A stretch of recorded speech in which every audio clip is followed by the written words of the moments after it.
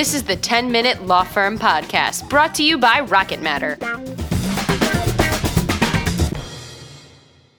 Hi, everyone. Welcome to another episode of the 10-Minute Law Firm Podcast. And I am very excited to have Nancy Myrland with us. Nancy, I've met on a number of occasions at a number of different shows. She runs Myrland Marketing and Social Media. Welcome to the show. Thanks, Larry. I appreciate it. It's nice to actually be, face-to-face kind of digitally with you because I don't get to see you enough. So thanks so much for inviting me. I know. This is a beautiful thing. It is. So for those that don't know Nancy, she is a marketing and business development planning consultant. She helps law firms with content, social, digital media. She speaks on it. She trains. She's an advisor. She helps lawyers and the marketers inside of law firms grow. She integrates all marketing disciplines. So she knows a lot. And she was just at Legal Marketing Association last month, correct? Yeah, absolutely. Yeah, I just got back a couple weeks ago and in Atlanta with 1,500 of my closest friends. Yeah, no, I've only been to like one of those, but it seems like a really close group of people. It is. And what's kind of interesting is that it's not even just that, we have to know we're close to those we've known for a long time or that we hang around a lot with, but there's sort of a camaraderie because being in legal marketing and business development is, it's a whole different animal than the rest of the world, the non-professional world. And so I think when everybody comes together and understands, oh, these people get me, and, they do kind of what I do, then there's all of a sudden this instant closeness that happens. So it's a good place to be. You're with your peeps. So you spoke, you had some topics that you were talking about. What did you speak at LMA? The conference is usually 2 days, and then it's preceded by pre-conference sessions, and there were 7 this year. And one of them is Quick Start, day long, for people who are fairly new to the profession, not necessarily new to marketing, but new to legal marketing. So it can really be all ages. And so I was fortunate enough to speak with a really good friend of mine, Gail LaMarche, who is with Henderson Franklin, based in the Fort Myers, Florida area. And we met one another years ago at the conference and have become very, very close friends. And so we were asked to co-present at Quick Start. And our session was Think Like a Marketer, Act Like an Owner. Ooh. And yeah, it was, we worked on that one for a while. And talked to the marketers in the room about really what the path is. I mean, everybody that whole day was supposed to be talking about what marketers can do to really get started on the right foot and then continue their careers, ramp up their careers, going in the right direction, making the right moves. And luckily, Gail and I got to go early enough that we get to cover a lot of territory and not worry about being too repetitive, on everyone else's sessions. But we talked about, the very first things they should do and who they should meet with and what they should ask for. And then we spent a fair bit of time. I mean, we had 50 minutes, but we spent a fair amount of time talking about how they can make themselves invaluable. So it was fun. That sounds pretty good. So you got to speak on at that, like, it sounds like almost like a boot camp day to get these people up and running pretty quickly, huh? Yeah, it was. And even we had some people who came up to us and said, I've been in legal marketing for 2 years, but I still felt like I needed to come to Quick Start because I need to know if I'm missing something or if there's something I need to do to be, to have a better chance of being called to the table or having a seat at the table even. And it pretty much was like a boot camp. I mean, there are others, there's the CMO Summit just for CMOs, and there's the PR pre-conference session. So there are a lot of diversity and inclusion, a full day of that. So there were 7 of those this year. And I would call it a pretty good boot camp. Last year I spoke on legal marketing ethics. And so I was the heavy hand that started the day and talked about, all the legal marketing ethics they had to worry about. And, heads were spinning after that because I'm pretty strict when it comes to that. And this year I got to have a little more fun talking about things they really need to do. I mean, it was fun last year too, but not such a heavy topic. Right. You're not like slapping their knuckles or whatever about the about the ethics rules. Exactly. So in terms of like marketing trends and what are you seeing at LMA in terms of what's going on right now? What are people paying attention to, and what are your thoughts? Well, it's really nice to see. And yesterday I just spent some time at the Legal Marketing Association monthly lunch here in Indianapolis, which is where I'm based. And I was one of about 5 people who had gone to the conference, and we were asked to summarize some sessions. And one of the observations that I made yesterday is that I am noticing a definite leveling up and a rise in sophistication in the entire marketing, communications, business development functions in law firms. Not necessarily that the marketers are getting smarter, because I think law firms don't typically hire people who are not smart, whether they're lawyers or they're business professionals. So the smart people have always been there.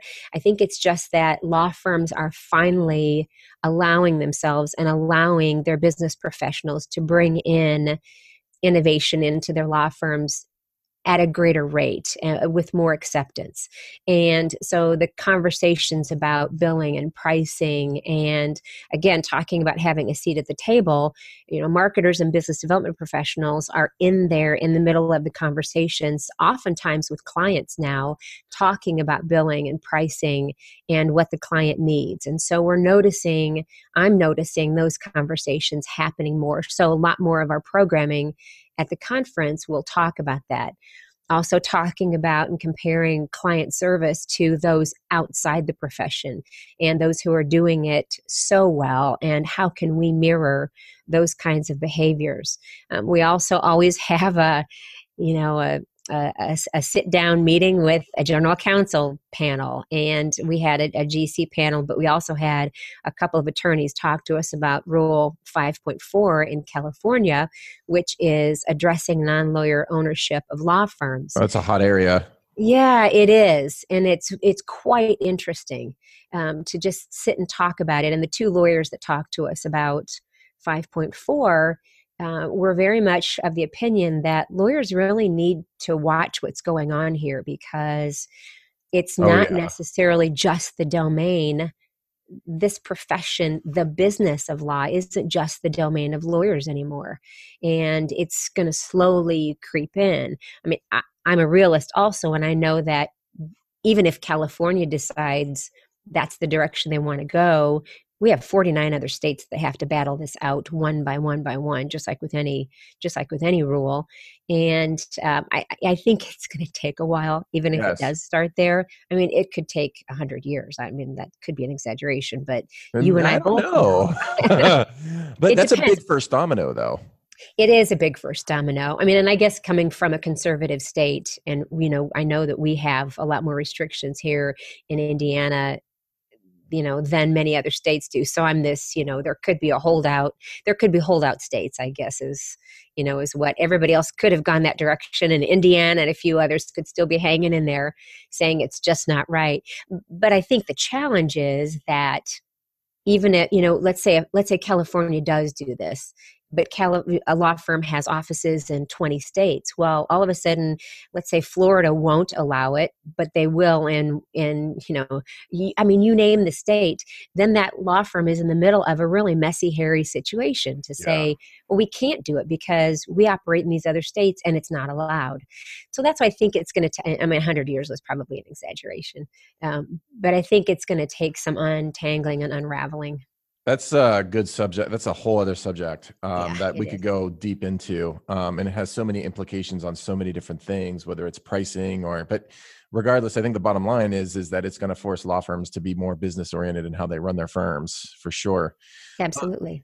aside from that, you're out in the field, you're helping people with social, digital marketing as a whole.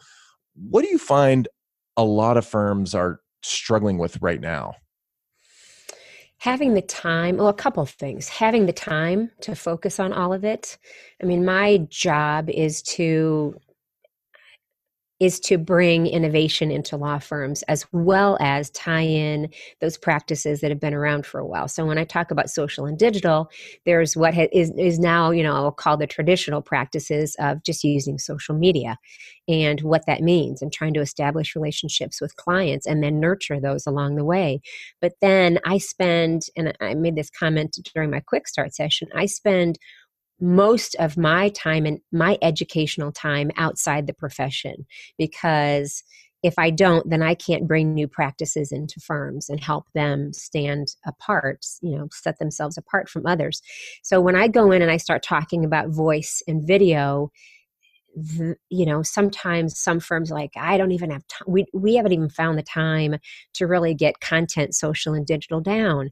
So, I think the challenge is having the time to do it, having the focus to do it, understanding that it all just falls out of a plan or a set of plans that may already be in place. And so that's my passion, is helping firms see, it doesn't have to be, this isn't rocket science, if you will. And, we can put all this together. You can find the time. Let's just stop the random acts of marketing and social media and let's make it all make sense, because you can probably do more than you realize you're doing. So I think it's a resource issue. And then we will always have the challenge of some lawyers thinking that it's just not for them. They didn't come up in the profession, whether that was 5 years ago or it's 50 years ago, to have to do all of that. And so we will have naysayers, and we'll have those who are just afraid of it for whatever reason.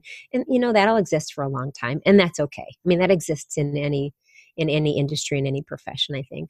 Yeah, I think so too. And by the way, I love that expression, random acts of marketing. Is that what you called it?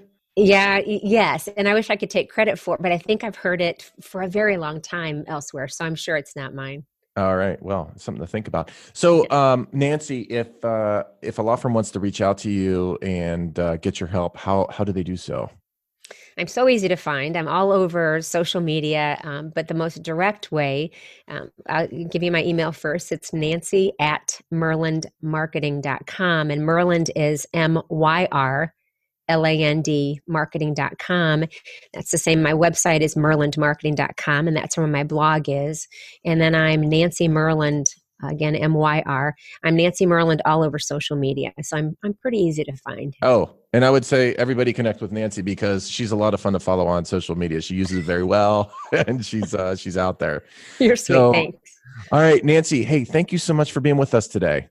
You're welcome. Thanks for inviting me. It was fun. Absolutely. This is the 10-Minute Law Firm Podcast. Be sure to subscribe and don't forget to rate and review so we can keep bringing you awesome content.